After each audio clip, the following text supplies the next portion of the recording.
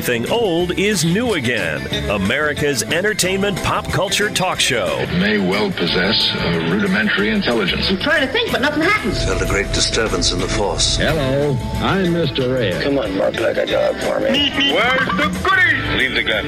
Take the cannoli. I bet you wouldn't have done anything like this if Mom and Dad were here. You filthy criminal. Excuse me while I whip this out. Go ahead. Make my day. Here are your hosts, Douglas Viviani and David Cohen. So what are you doing here? I live here. This is my home. I built this place. You weren't here for that, but some of us didn't just show up. Shut your damn mouth! You're really gonna stand there and pretend you didn't try to sell us out, sell this place out? To the saviors? I was working for the side of sanity. I was working for peace. You threatened to kick people out. I tried to save lives. Now those people are cannon fodder. Those people are fighting for a better life. There we go. Everything Old is New Again here, playing a clip from The Walking Dead. Sans David Cohen, but that's okay because we have a very special guest star, someone that I know you know from his many, many appearances on television and the movies. Most recently, you just heard him. If you're a fan of The Walking Dead, you know Xander Berkeley as Gregory, the former leader, or the leader, depending upon where you are in the binge at this point, of the Hilltop. He's also known as Sheriff Thomas McAllister on The Mentalist, George Mason in 24, Percy Rose on Nikita, and that's just on TV, but in film. Terminator 2, he's been in, Air Force One, Sid and Nancy, of course, and Heat with Pacino, and we've got lots to talk about, but there's more. Xander Berkeley is a painter, a sculptor as well. His work can be seen on the website, The Real Xander Berkeley, BERKELEY.com. We will certainly explore that and a little bit later on in the show and more with Xander Berkeley. Xander Berkeley, welcome to Everything Old is New Again. Well, thank you. It's nice to be here. That's nice to hear.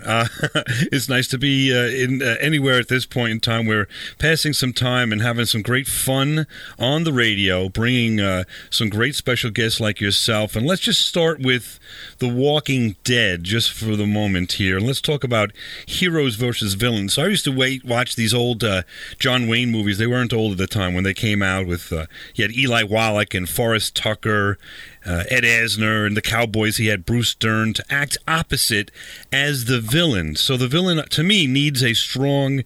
Well, the villain itself needs to be strong to have the hero stand out and be even stronger, if that makes sense, to be a hero. And you've played the bad guy on a lot of shows, a person that a lot of people have come to love to hate, if you will. And...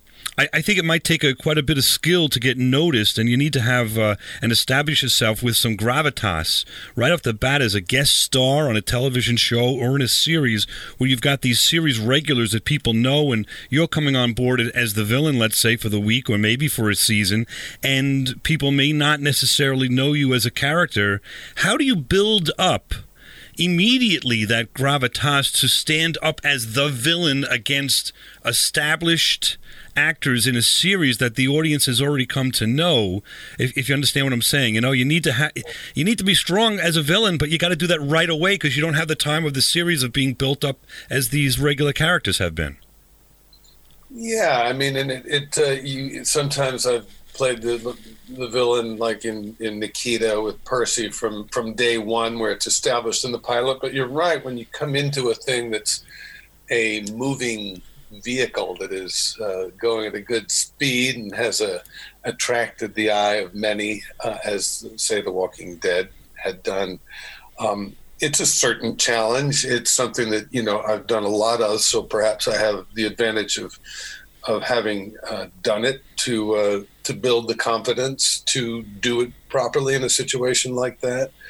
Coming onto a set, I can remember it early on. I became the sheriff on CSI Las Vegas for a little while, and I had just finished with 24 as a series regular, and I remember being struck then that, wow, it's like everybody knows who they're sitting with at lunch, and, you know, everybody's got relationships, and you're coming in and you feel like the new kid in school with your tray.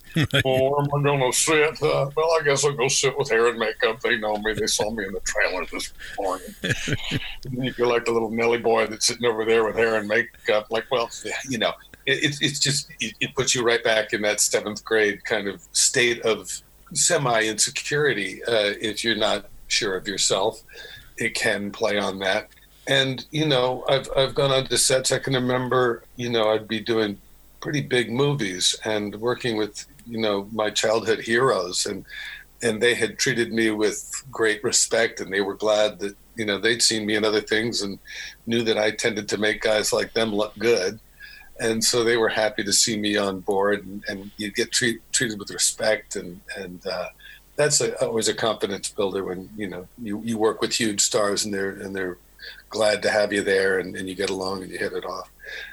But then I can remember going TV, because these shows, they're kind of like a little bubble. You know, now Walking Dead had earned the right to feel pretty good about itself. But other shows, like, they come and they go. And I can remember, you know, in the 80s and 90s, like, I'd be off in foreign countries working with amazing actors on location and big filmmakers. And then I'd come back and I'd do some TV show. I'd never seen any of these people. And yet they were treating you because they believed the hype and the press that was, you know, they were doing a lot of PR for the show. And every time that they think that their show was either going to be or already was a huge hit and would be around forever. And, you know, you have a different perspective coming in, and they're going to be gone in a blink. Right. And these people are lucky to have these jobs. And, you know, they should always treat people coming in with respect. And I'll say right off the bat, Andrew Lincoln gets that. He got that. And, you know, in my opening scene with the show was the scene I first appear, you know, which isn't always the case. Sometimes you got to go out of order. And it just so happened that the opening scene that I did was my opening scene on the show, where I come out and they're all in the foyer, and I've just come out of my study and, Jesus, you're back, you know, and then on to meeting all of them. And you've got company. And, you know, I look around the room and take them all in, and I basically have to tell them to go clean up because they're filthy. And I run a tight ship, and it's clean here, and this is my house, and you're tracking things in, and you know, so Jesus will show you where to go get cleaned up, then come back, and we'll have a little chat, and you know, Andrew as Rick says, you know, we're good. And I just on the first rehearsal, I just made the impulse to get right up in his grill and go, like I said, Jesus will show you where to go get cleaned up, and then we'll meet back down here later, right in his face, and like quiet in his ear and in his face. And, you know, I just thought that was just my instinct on doing it. And I waited, and I went back to one after okay, let's just take it again, because there were a lot of logistics of people coming into the room, and I was waiting because, you know, ordinarily that's when the director will come in and go, you can't get that close to our leading man. He would kill you. You know, he's the kind of guy that would just, he wouldn't, no, can't do that. And there's a lot of these unspoken rules. And I've been around long enough to where I go from the first rehearsal, I try to push the limits to see how far I can go. And instead of the director coming in, curtailing me, Andrew comes in and hugs me and lifts me off the ground, spins me around 3 times and goes, I'm so glad you're doing it. And because he saw that, you know, the role required that I come in and take over. And first of all, his vanity wasn't superseding his storytelling. And a lot of times, I got to say, you know, because we're going to come back to this as a villain, you have to be willing, especially a villain. You know, Gregory hardly even qualifies. I'm an antagonist in that show. You know, it's a lot easier to play a real villain, I'll tell you the truth.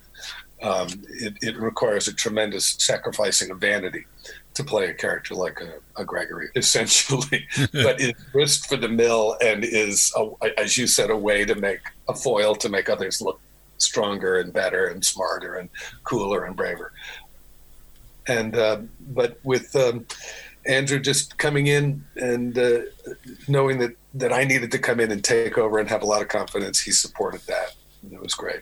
So it's a function of who you're acting with, of course, and that is a great example there. We'll talk a little bit about 24 and some movies and a lot more about artwork and so forth with Xander Berkeley right here, right now on Everything Old is New Again. Come on back. You don't want to miss this. Go to let me get it straight now, therealxanderberkeley.com, and you will get an eye view of what's going on with his artwork. And we'll talk about that in another section. Really fun, great stuff. We'll be back right at this, and Everything Old's New Again.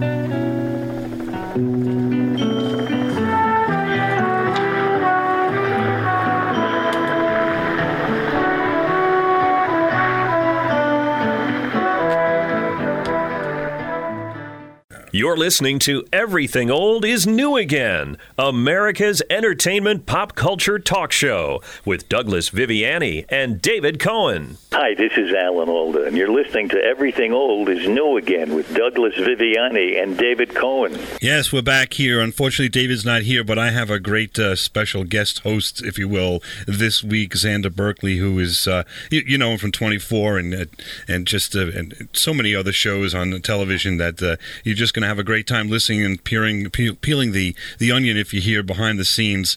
Go to, by the way, therealxanderberkeley.com, and you'll get a nice view as to what he's also doing with respect to art, painted art and sculpture, and we'll get back to that in a moment. I played a little bit there of Alan Alda as a return, not necessarily just to show off to you, if you will, but if we go back to 1981, you did appear on a MASH episode as a Marine. So we're going to say it wasn't a huge part of course, the character didn't even have a name, but the episode, if we want to look at that, is Give 'em Hell, Hawkeye.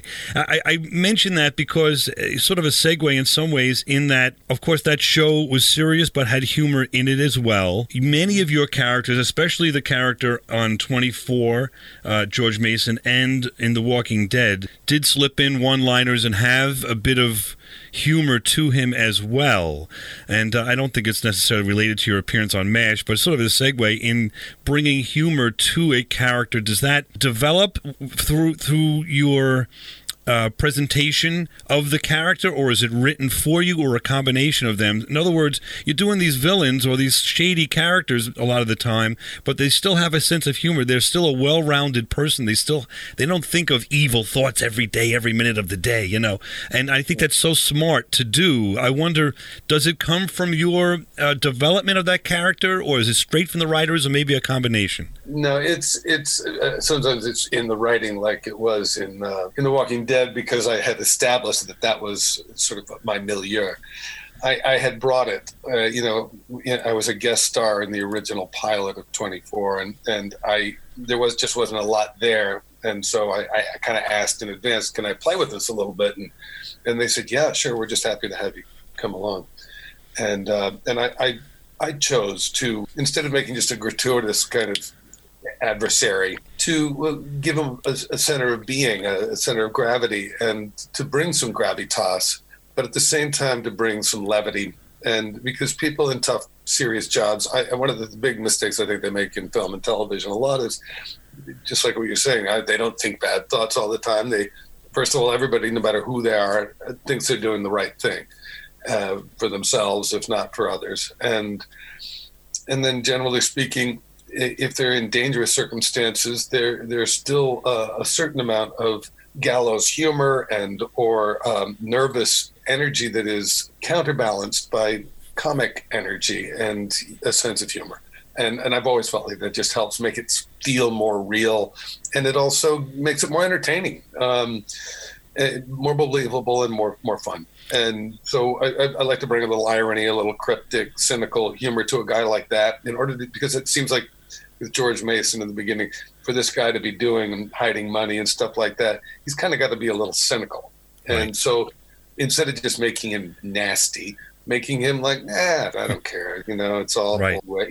Give him a little something. And they liked that. And then they started writing for that. And, then they gave me a lot of freedom to improvise and, embroider some of that to take it further. It's a collaboration a lot. And I'll tell you, there's a lot of shows, we've interviewed some Star Trek people and some other shows that are strictly by the book, by the script, and don't give you that option. And not saying it's necessarily an option, but you made it because I would say made it happen, at least in those two roles and others, I think because you have a good sense of humor and you sort of bring that in an experimentation, if you will, in the beginning, and maybe the writers then say, you know what, this is working, let's write to this, I guess is what you're saying in some ways, huh? Yeah, well, and it's funny because I was brought out from New York as a young actor, and I'd done a lot of comedy on stage, and it was sort of assumed that I was going to end up sort of doing a sitcom. And in a way, I balked at that because I wanted to be taken seriously as an actor and I didn't want to just be like a clown.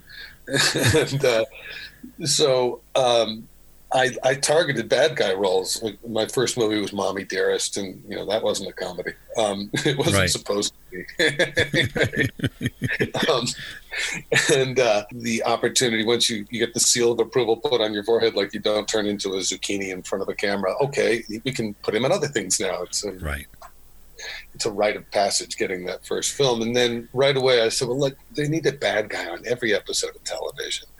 I'd spent years training as an actor in the theater, and I'd been in, it was one play after the next for 10 years by the time I was 25 years old. And that's how old I was when I did Homage, 24, 25. And I just said, I want to get used to cameras. And if I can get paid to learn how to do that, that'd be great. So let's go for TV. Because I thought these things are disposable. Nobody's ever going to see the show again after it airs. Maybe once or twice. I didn't know that 40 years later, it's still there to haunt me. Exactly. But it seemed like a good opportunity, and that they needed a bad guy on every show, and they always had to, bring him to justice and take him away by the end, and on to the next. And so I had a lot of accents up my sleeve, a lot of behavioral abilities to morph, and I was a makeup artist, and since from a very young age because of the crossover from the artwork. And so I liked to see also in that period of time how far I could go in terms of being a chameleon and adapting and transforming from one role to the next. And then in the process, I think I just kind of got, in everybody's head as a good bad guy, and kept going there. And then it was harder for people to perceive me as anything but if you watch a movie like The Maestro, Maestro, I finally get to play a good guy. Right. And I can do it, I can be likable. And I love the idea that you do things that are very seen, so to speak, very, it's on television, it's in your face, but also these days we've got Blockbuster after Blockbuster. It seems to be the only thing that's in the movies, and I love the idea that you're very interested in independent productions and theater that movies. But I say theater as a Freudian slip in that I think the independent movies are bringing more gravitas or to drama, to characterization. Believe me, I love the Avengers. Everyone listening knows I love all that stuff, but it has its place. I also like to hear and see what's going on in people's minds and real life dramas or documentaries, so to speak, or life stories like The Maestro was. That's important work too. And I'm going to ask you, I guess, I presume you agree on some level, but why do you like to do these independent movies? Well, that's really where my heart is. At the end of the day, I did a movie called Sid and Nancy, which you referenced in the beginning, pretty early in my career. I let it sort of be a game changer for me because I felt like first of all, I got to improvise in reworking the script with Gary and Alex and Chloe and Roger Deakins. We would sit and rehearse a scene the day before we would shoot it. And at the end of a day's work, we would all hang out a little bit longer and just go over the material for the following day. And they were shooting it in more or less chronological sequence. So it's always a great luxury. So you can adapt things when the characters are gaining weight, as theirs had done, not physically, but aesthetic weight, reality weight.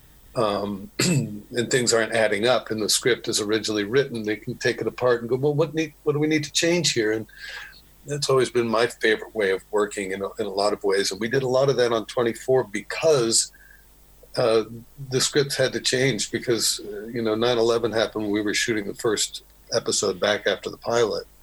And they had to change the pilot because it was just way too close. And a lot of the terrorist storylines were just a little disturbingly close. And so there was a lot of, we had to think on our feet, and they were able to take advantage of actors like myself that are pretty good on our feet as improvisers, and taking a sort of more or less of a stark outline and fleshing it out.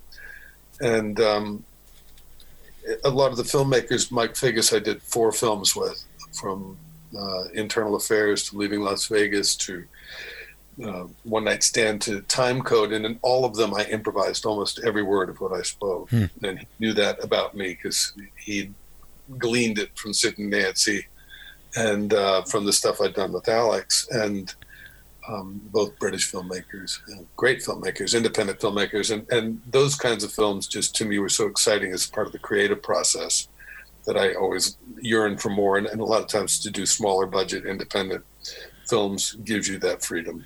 And The Maestro is definitely one to see. It really is a nice movie. Like, there are movies that let me put it this way. There are these documentary kind of movies, and they're just kind of flat, and they just kind of like walk the line, so to speak, and they tell you the story.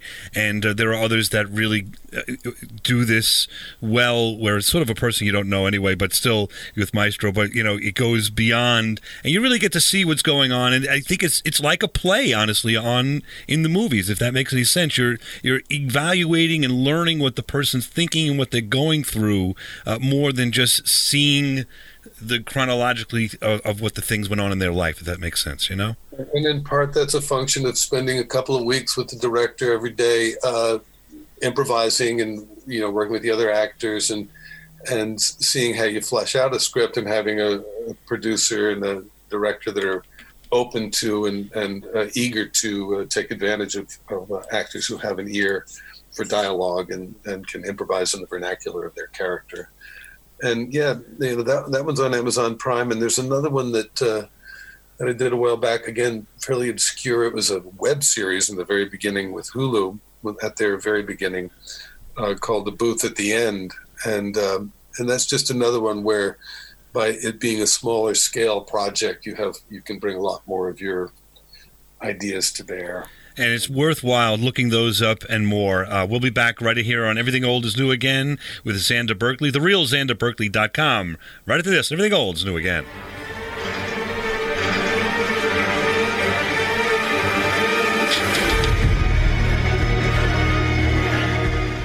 Now, back to America's entertainment pop culture talk show. Everything Old is New Again with Douglas Viviani and David Cohen. Radioactive material.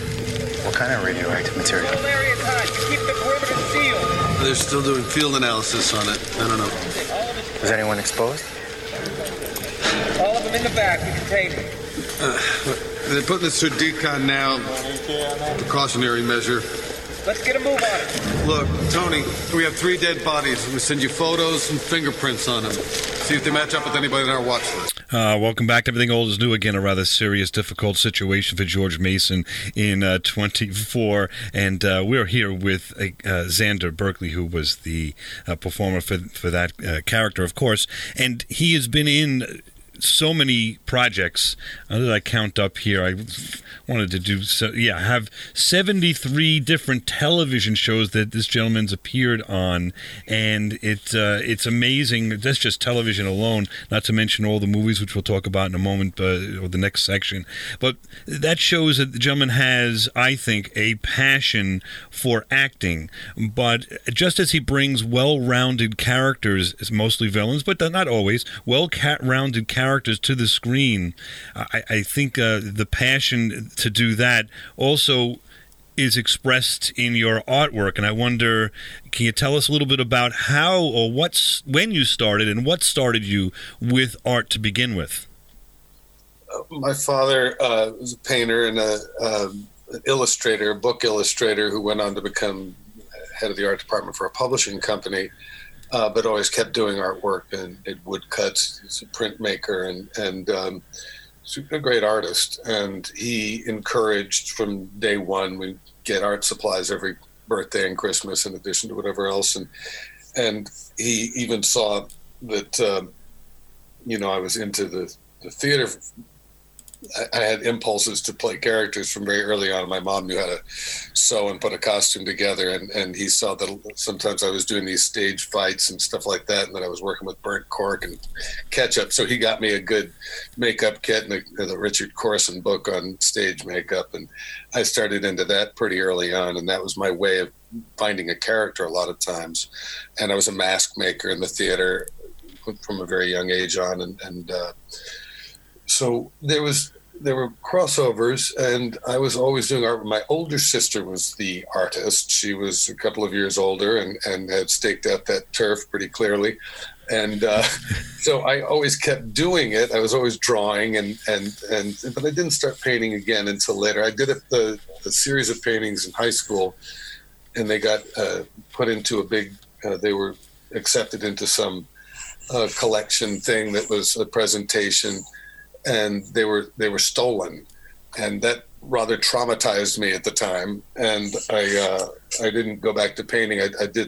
I continued to sculpt, and I sculpted in college, and I worked in bronze and in all kinds of wood and stone, and continued to work with clay and all kinds of other things forever. But it wasn't until I was a little bit older that I got back into painting, and I never stopped drawing. It was always a thing. As an actor, there was a great crossover between studying people and being given an excuse to stare at them and actually, draw them in, as it were, through drawing, and download data about human behavior and gesture and body language. And just by drawing, if I ever got busted, if I was in a cafe and somebody would say, "Hey, what are you doing over there?" "Well, I'm drawing." "You want to hear?" I'd give the drawing away, and then we were cool.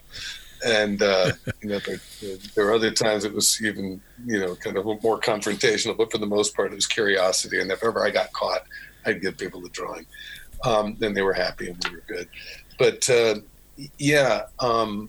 it's just a way that and on location when I was working as an actor, or whether waiting for a job, I never was idle. I was always active and being creative on my own terms, not having to wait for someone else to determine how or when I would be creative. I was content, and that took a lot of the psychic pressure off of getting another job, and I think it helped me in many ways. But it also has a direct crossover in terms of the study of human behavior and ultimately preparing me to be a director, which I'm going to be when I grow up. How about that? And lots of your work are of characters, or of character. What do you call them? When you draw people, I'm not so adversed in it, but you're doing a lot of portraits. I would say that. And you did one of Jesus. You did one of yourself that I've seen that are very unique, beautiful unto themselves, and very much bring out an emotion of an individual. A lot of times when you're looking at these. And by the way, you can take a look at these on therealxanderberkeley.com, therealxanderberkeley.com. So let me ask, because I have a child that's 8 that loves and uses art. I think lots of kids do, as an outlet, and he really gets a kick out of it and starts, his day, the homeschooling now, and the Monday morning is the first lesson, is his art lesson. That's the one he wants to do first. Is there something, and he may not be professional at it, of course, but certainly is there something you get out of it that's, you just described some of it, but that's therapeutic, and that is something that you would recommend, let's say, for other people that may not become professional at it, and they might be, but to encourage their children to get involved with art? Yeah, I think so. Absolutely. I mean, for me, I've made it my life's goal to never grow up, I guess. Essentially, I make believe, I play pretend, and I do artwork. Your favorite things to do as an 8-year-old. But I think it can really teach you to look, and more than look, to really see, and see the world around you, and to in drawing people, I've always felt it's a reminder to observe others, and as an actor, that's so key. Instead of just making everything up out of your own, self-involvement, to go outside of your skin and take in the three-dimensionality and weight of another human being.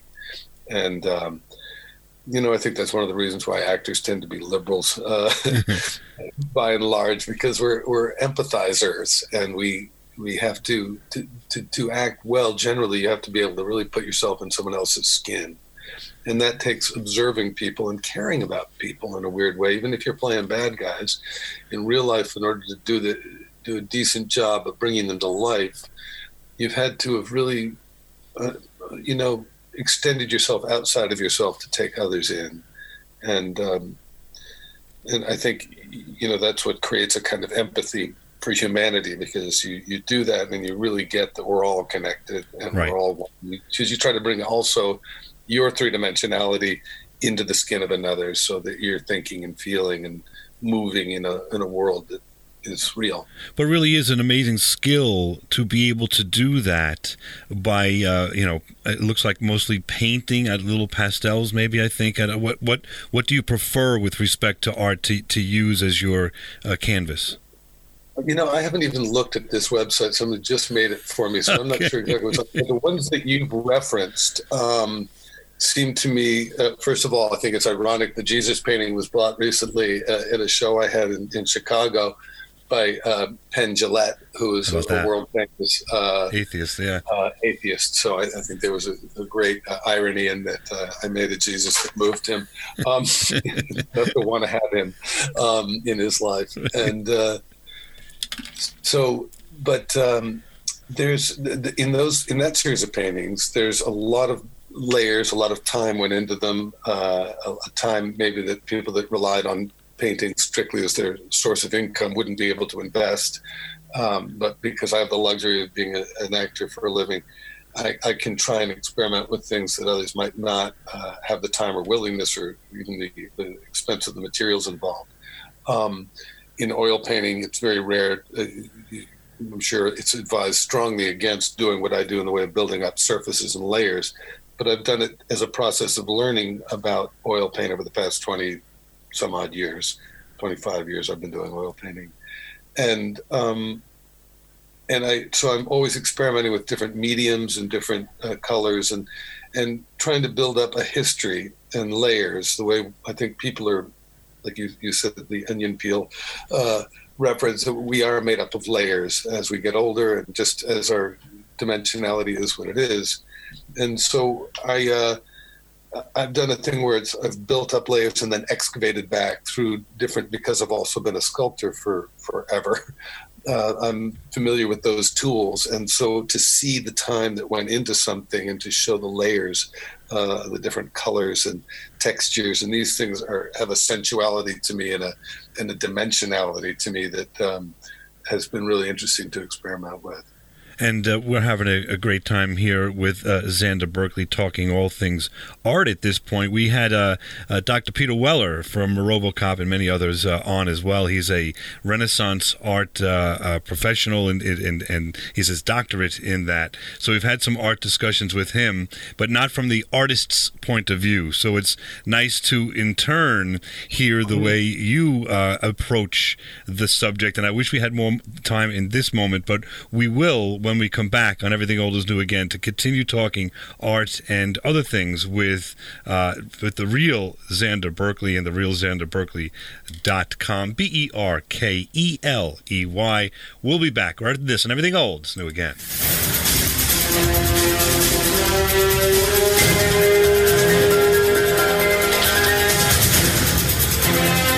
This is Everything Old is New Again, America's entertainment pop culture talk show with Douglas Viviani and David Cohen. Wow, nice trick, Bubble Brain. And I bet the cheesy magician act really goes over big with the tourists. You dare call Mysterio a magician? Fool! Mysterio is no illusionist playing parlor tricks. Mysterio is the master of the arcane arts. Well, seems to me Mysterio is the master of talking about himself in the third person. We shall see. Welcome back to Everything Old is New Again. This is Douglas Viviani. That is the spectacular Spider-Man animated television series, and we just heard a little bit there from, is it the real Mysterio as opposed to the one that appeared in the movies? Anyway, the A version of Mysterio. And we have the gentleman that voiced that character with us, as you know, Xander Berkeley. I'll tell you, honestly, I'm looking at your face. We're on Zoom here while I play that clip, and a chill ran up my spine. I'll tell you why. The voice is so different that you create there for Mysterio that I'm saying to myself, holy smokes, did I do the right thing? Did I actually play a clip of him speaking? What's going on? Because you were sort of steadfast, straightforward.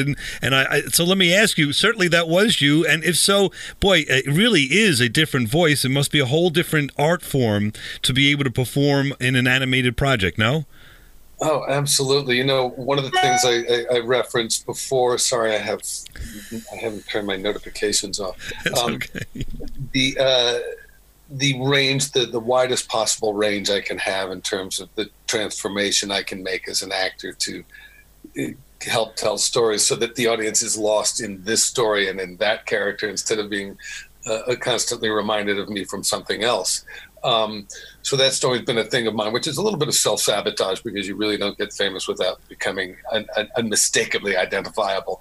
But that's always been my thrill, is the transformation. In the theater, I started out where the biggest joy for me was at when the subscription audience would come on opening night, and you'd have the little party with them afterwards, and then they would argue that was not you in the last play. No, that wasn't you. Come on. Yeah, that was me. And the range has always been the thing that the idea of sort of time travel and transmogrification, some transformation taking place, is the biggest sort of magical thrill for me in it. And then in animation, that's extended even further because you don't have to be constrained by your physicality. You can be like when I did Real Monsters, I got to be Snab and Urbab. And they're very different from me physically. And thankfully, in Gargoyles, I got to be an old Scottish gargoyle. And I just did an audition the other day for I shouldn't say which one because they'll feel like I'm counting on them hiring me. It would be a great one, but I had to be a certain working class guy who's an old timer, and suddenly from my episode of Heart to Heart had this deep affection and wanted to honor Lionel Stander, who was in an early Polanski movie called Cul-de-sac. And there was a line that a friend of mine and I used to reference. And so I just had his voice in the ready from, he at one point reaches into Donald Pleasance, plays this great little rich guy who's got Jackie Bissett, a young, hot Jackie Bissett as his wife. And these gangsters take over in Cul-de-sac. And Stander is the lead gangster who's taking over the house, and Pleasance is being very fast. No, you mustn't do that. You shouldn't put your feet up there. And he's like, at one point, he's a big guy. He just grabs the hat off of Pleasance's head and he goes, "I'm being regular with you, and you are being snotty with me. Quit being snotty with me." And so that voice just, I just always found it charming. And suddenly, like, okay, I've got to do that voice because people don't know him anymore. Right. And he was so brilliant, and I got to know him, after he'd been like this childhood kind of like hero in a weird kind of way. I love the obscure character actors. My father did too. We don't want to please our fathers, but have you heard of the Carney Awards? Just as an aside, they sort of honor these obscure character actors now. I won one the third year. I have a Carney Award. Exactly. That's why I wanted to bring our audience along with that. It must be a real real kick to finally have an award of that nature named after Art Carney, who second Banana so and all cool. This. Yeah, and Art really was a star, so it's a little different. Right. But I think it's great that his kid, two of his sons, I think, but certainly this other guy, maybe it's just the one son and it was two other brothers who worked with his son to come up with this concept of this award to acknowledge the obscure character actors that transform and don't really necessarily want to make it all about them, but that make others look good in the process of helping to tell the story or being the adversary, the antagonist, or the villain, or whatever it is. Just to, it's a big part of the business. That the business, you never see them on talk shows. You right. never see it's always the young hot thing and the big star, and whoever's in the lead role. Always, we've got some of the best stories. I mean, they correct. Really should get some of us on the couch. And that's why we have them on Everything Old is New Again, for sure, because it's the best location to explore all of this. I love also, just as an aside, I went to a Honeymooners convention in the Feld Forum 20 years ago, and Art Carney's son came out and he brings out the hat, and he does the same with the Carney Awards. He brings the hat out so you can see the hat from the Honeymooners 1953. Anyway, I'm running out of time, so I want to say thank you, but also what is on the horizon for us to see Xander Berkeley appear in? Well, there were a few things. I'm sad for the couple of projects for the directors that they didn't get their big moment. We were about to, right this week, I think, it had the Tribeca Film Festival been going on, or I guess it was last week. We were going to have the premiere of a film called The Dark and the Wicked, which I was excited about. Brian Boitano's return to the realm of horror, and it really should be a cool film. And to be in Tribeca already bodes well. I haven't seen it yet, but I'm excited to see it. And the Wall of Mexico was a film that I did in Mexico and with some great people, and was very excited about it getting a theatrical release. It opened at South by Southwest, and it got a theatrical release. It was going to have its big premiere this month in New York, and I guess that's not going to be happening. So I feel bad for these guys. They work so hard to sort of get something together to make it happen, and then have it do well and get in these festivals or get a release. Another film called Dark Harbor, in which I also play I'm going through my priestly phase, but they're not terribly well. One actually might be a little evil, because I think he might also be the devil. Which movie is that? Dark and the Wicked? Maybe. Well, we'll leave it, so we have to watch all three to figure that out. I collaborated with a Spider on The Dark and the Wicked because I was playing an old Southern, minister, priest, and come up to a pickup truck in the opening scene, Michael Abbott, and a spider leapt off the truck onto my hat and stayed up there for the entire. And I was so pleased that Brian didn't make us cut and take because it's a big spider, and he stayed up there from all angles, the entire scene, built a little nest up on top, but kept just crawling right under the rim, and there's a whole sequence where there's spiders in the movie. So it worked. And, oh my God, that was a good bad omen. That's tremendous. Well, let's hope. You never know. They are releasing, I don't know how long this whole thing's going to last, but they are releasing, they're pushing release dates back, but they're also releasing sometimes straight to the pay-per-view. Disney's even doing that. I think they did on Trolls and whatever. And It really would, maybe if that catches on, if you have to do that, if you're searching for a movie, search the word dark and see if you'll find Dark Harbor, The Dark and the Wicked. Maybe they'll be released that way. If not, down the line, maybe they'll be released theatrically. You just got to keep an eye out for these. Dark and the Wicked is going to be doing other festivals in one form or another. I can't wait to see it. Tribeca bodes well for anything, just like. Right. South by Southwest did for the Wall of Mexico, and that one is going to get released, and definitely keep an eye out for the Wall of Mexico. It's a smart, interesting comedy, dramedy, and we're bringing film production to Maine. There's a diaspora out of Hollywood, and I've got 2 different properties in addition to one where we live that I'm developing for film production.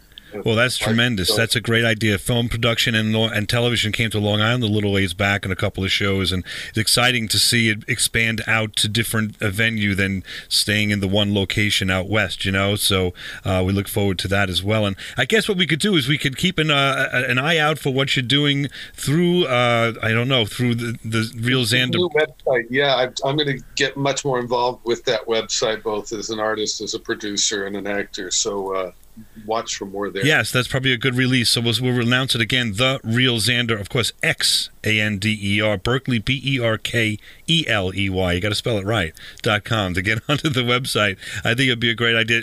Mr. Berkeley, we've had a tremendous time with you. We really enjoyed it. The time just flies. So I'll put this on the air. We would love to have you back at any time. Feel free to contact us if you'd like to do so. We may actually reach out to you and harass you. But I really enjoyed it as well. You're great. And I'm sorry I missed David. I look forward. Hope everything is good with him, and look forward to talking to him down the line as well. Terrific. Thank you. Yes, we'll hold you to that. Now we've got you on tape, so we'll hold you to that. But we really made some radio fun times here, and I thank you so much for your time. We'll be back next week to continue talking all things entertainment, pop culture on Everything Old is New Again.